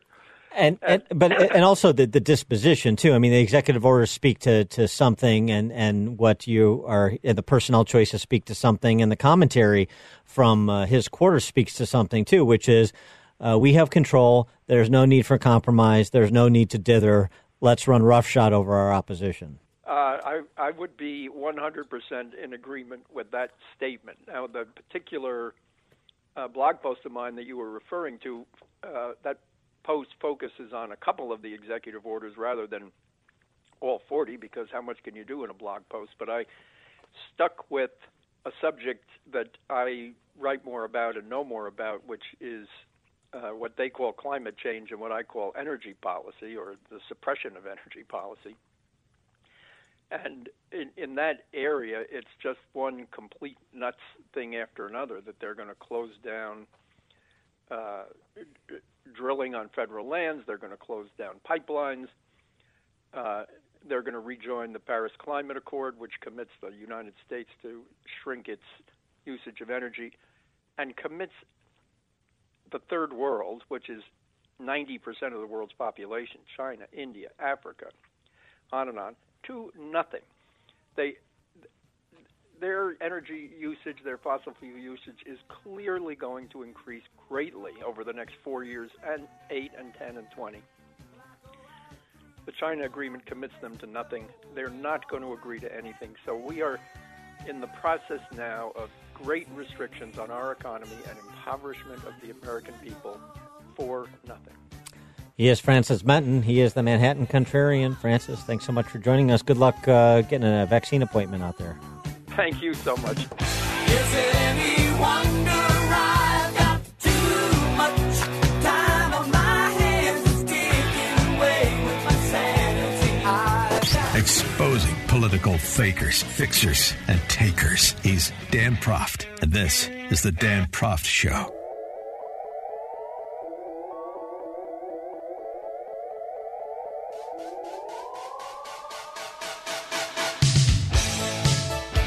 Welcome back to the Dan Proft Show. Well, this has been a story that has been rather muted, actually. Golly, I wonder why. The Lincoln Project and its co-founder, John Weaver, was a longtime political consultant out of Texas. He was part of the McCain gang that serves as at least part of the core group of the Lincoln Project, Steve Schmidt being another one. We've talked about it a little bit on this show, but need to talk about it a little bit more now that John Weaver, I should say, has been outed as someone who was attempting to prey on young men, exchanging jobs for, well, physical relations. Somebody who tweeted about this and in part got the ball rolling with respect to exposing John Weaver is our next guest, Ryan Girdusky, host of TAC Right Now and author of They're Not Listening, How the Elites Created the National Populist Revolution. Ryan, thanks for joining us. Appreciate it. Thank you for having me, Dan. So, the John Weaver story, I mean, give us your perspective on it since you were, as you wrote about it, the American Conservative. As you broke the story. Yeah. I was the first writer to break the story. So John Weaver followed me on Twitter back in late May of 2020. I didn't really know much about him, didn't really care, but he followed me. And within a few hours of him following me, I was receiving direct messages from young men telling me to be on the lookout for John Weaver. I'm much older than I look. I'm 33, but I look like I'm in probably my mid-20s, according to some people. So they assumed that I was going to be preyed on by John Weaver. So they were trying to give me the warning. So I said, what do you mean? We had a conversation. I started speaking to other young men and tried to start pursuing the story for a different outlet other than the American Conservative, where you read the first story that broke on January the 11th. Mm-hmm. I started building sources and getting the story ready to work with another outlet and a co-writer on it. And by August, we'd had enough to sit there and go forward with it because there's so much legal liabilities with publishing a story like this, especially with the Lincoln Project. They're all lawyers. Right. And we needed some rock-hard evidence. And as we were getting ready to go public with the story, and we were calling a lot of people asking, what do you know? What do you know? What do you know? It was going around that I was working on this. Well, members of the Lincoln Project found out and were warning John Weaver. So on August 21st, I believe, John Weaver had a quote-unquote heart attack and went missing from, he said he was at a hospital. I called many hospitals in the area at the time. No one had a record of him being in the hospital. And within that week, every one of the young men who said they would come forward and go on the record said they can't do it anymore. They were too afraid. So I don't know what happened, and I still never got a response really from them after that happened. Well, these by the way, I mean, in addition to lawyers, I mean, these are a bunch of guys who also do damage control as part of their living.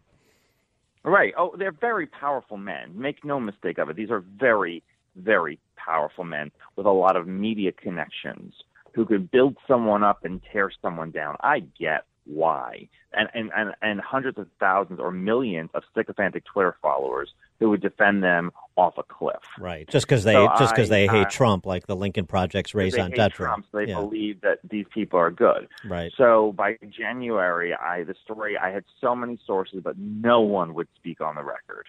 Literally no one. I wanted to scream. It was so awful. So one night, Steve Schmidt, I believe it was, tweeted that they were keeping record of everyone who ever worked in the Trump administration. Well, that's a lot of like 20-year-olds who are trying to make a life for themselves. And there's a lot of people who are trying to actually do something for themselves and build a career. And these are men who worked for George W. Bush and defended his war in Iraq and defended all the wars that John McCain wanted to advocate for. And these are people who, on a policy thing, some disagreements from me, but I didn't sit there and say, let me ruin your life.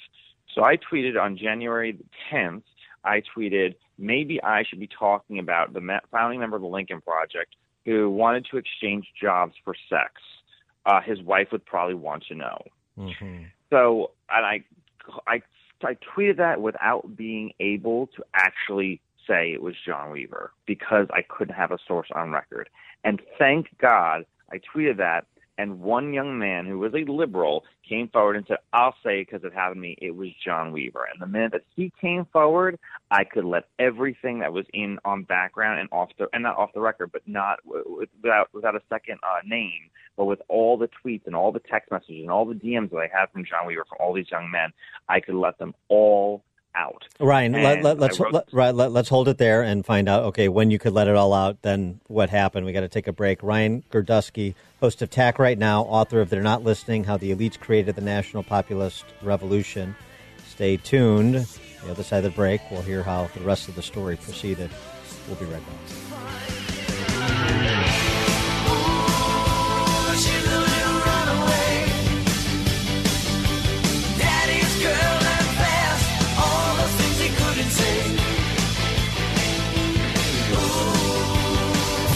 Listen, the more you'll know. This is the Dan Proft Show.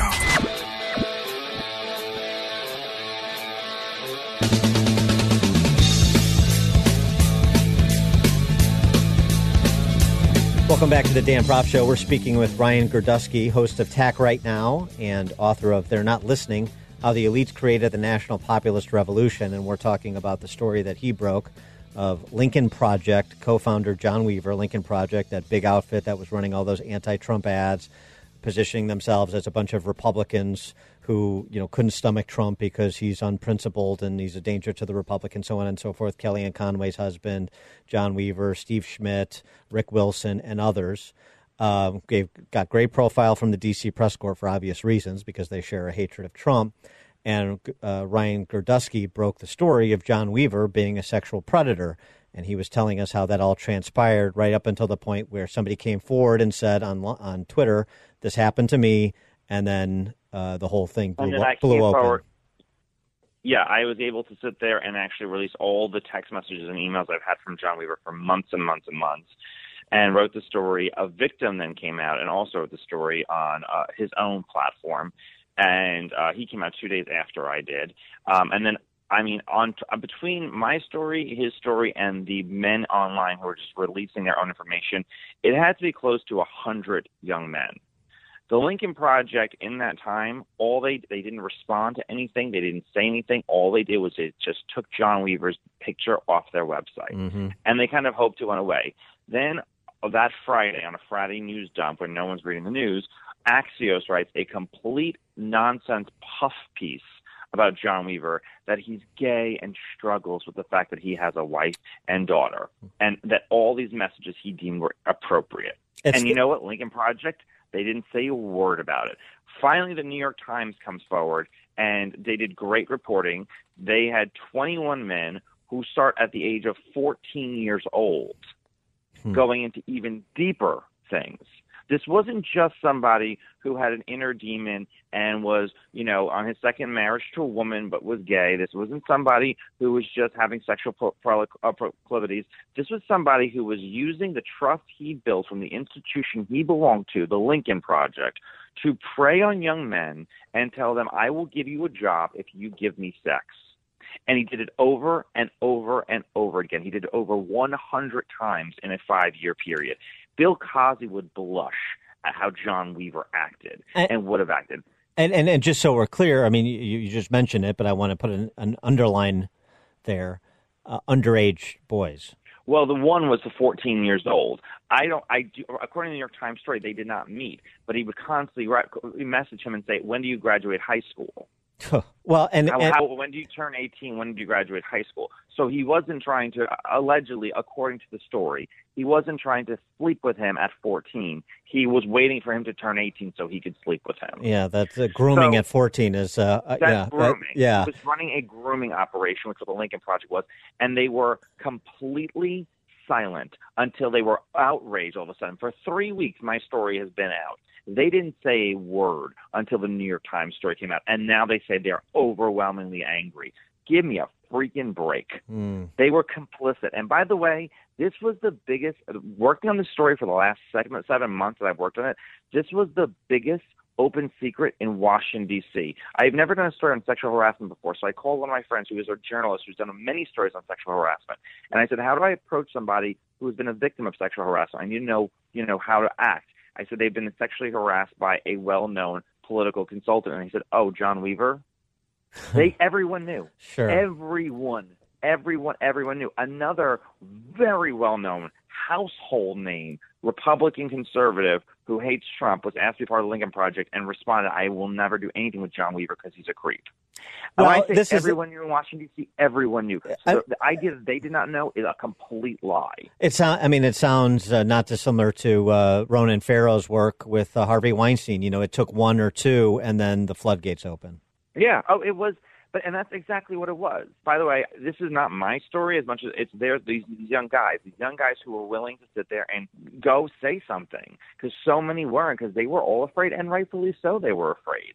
And their names, they're not famous people. They're not people who are going to, be on the cable news. If you Google them forever, their name is going to be attached to this.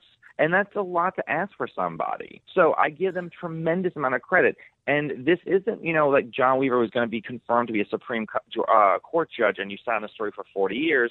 This is not he's running for president. All of a sudden you remember something from 20 years ago. This is just, this is in the last 5 years. This is up to the summer when he knew I was reporting on it. He knew I was working on it because Molly Junk Fast, who was on the Daily Beast, was calling friends of mine asking how the story can get killed. Interesting. So everyone knew that this was happening, and they were lying, and they were covering it up. And by the way, the Lincoln Project co-founders were on MSNBC and CNN 17 times in 3 weeks after my story came out. Guess how many times they asked them about John Weaver? Zero. Right. And Molly Junk Fast, Daily Beast, these otherwise vanguards of the Me Too movement. She's on the advisory board. She's on the advisory board of the Lincoln Project. Uh-huh. And this is a joke. This is the media Sorry, go ahead. I'm sorry. So the New York Times covers it. One of the other things I've been surprised about this is I've read some about it before speaking with you today, is it hasn't really been picked up that much by conservative media even and talked about. No, it did. When I sent that tweet out, RedState.com did an article on my tweet. And then Daily Wire, Daily Caller, Breitbart has like 3 articles on it today. They all are covering it right now. Yeah. And listen, and God bless Laura Ingraham. Laura Ingraham had me on the day after my story came out. She's the only one. No one. This is probably the second interview I have ever done on John Weaver. And I've been doing this story for 3 weeks besides Laura Ingraham. No one, the Washington Post also asked me for a statement. So this is the third interview. But besides the Washington Post and Laura Ingraham, no one had a question. No one, it was like screaming into a void. I was saying this is a major sexual predator running a multi-million dollar organization that is in the media day in and day out, and none of you care? Well, and your point, too, about those at the Lincoln Project who were all in this small universe of political consultants and operatives, and as you say it, the worst kept secret inside the Beltway. Paul Rowe was talking about this since the year 1999. And so the question... Paul Rowe mentioned in 1999. Ryan Girdusky, great reporting. Good for you. Host of Tack Right Now, author of They're Not Listening, How the Elites Created the National Populist Revolution, and also check out his work on John Weaver and at American Conservative included, AmericanConservative.com, the Lincoln Project Predator, which I'll tweet out. Ryan, thanks for joining us. Appreciate it. Thank you. Take care.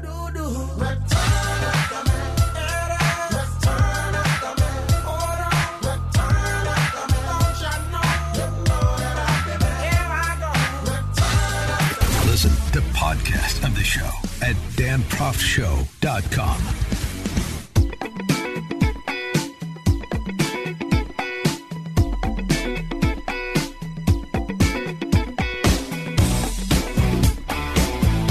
Welcome back to the show. Closing out with just noticing something over the last couple of days. The focus of the attacks from the places like the New York Times and the White House Coronavirus Task Force on Governors Ron DeSantis and Kristi Noem of South Dakota. The White House Coronavirus Task Force recommending that Florida should close down its bars and restaurants.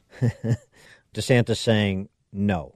Because, as you heard on this show last week when he was on with Maria Bartiromo, lockdowns don't work. But why would they do that? Because DeSantis is embarrassing them and all the Dem socialist lockdown governors. Plus, they're trying to soften him in advance of 22, his reelection as governor of Florida, so they don't have to deal with him in 24 as perhaps a leading contender for the presidency, particularly as Trump is already making noise that he may not be so interested in 2024 after he's acquitted next week's impeachment 2.0 trial. Boy, DeSantis would be center cut for Trump to support and throw his base of support behind.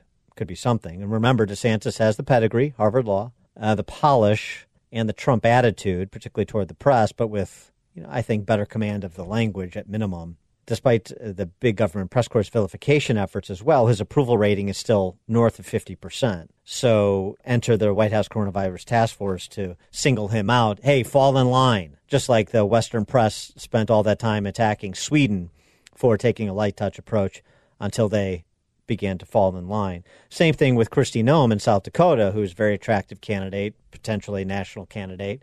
She's done a wonderful job, but that means the New York Times has to go after her, made her the subject of a recent video to attempt to, again, recast how she has performed with respect to COVID. And Robert Wright took up her defense, who apparently is he was a resident of South Dakota for a decade, so he knows a little bit about what's on the ground there, what the landscape provides. And he also recounts what the New York Times predicted about Kristi Noem's light touch policies versus what actually came to pass, and the apocalyptic death tolls that were supposed to afflict South Dakota, supposed to be visited upon South Dakota based on Kristi Noem taking the non-lockdown approach that she took, have not materialized. So here again, we have another governor that's embarrassing the Dem socialist governors, that's embarrassing the administration.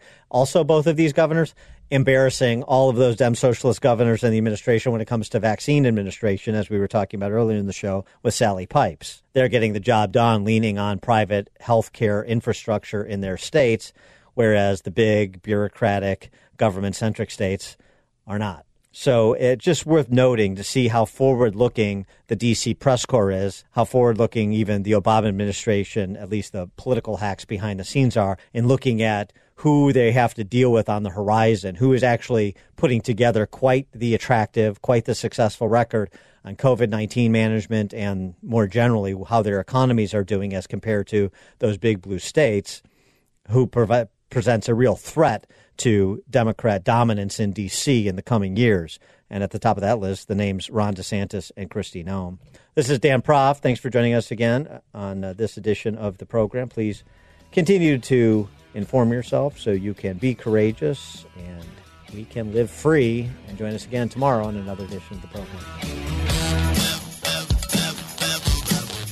This is the Dan Proft Show.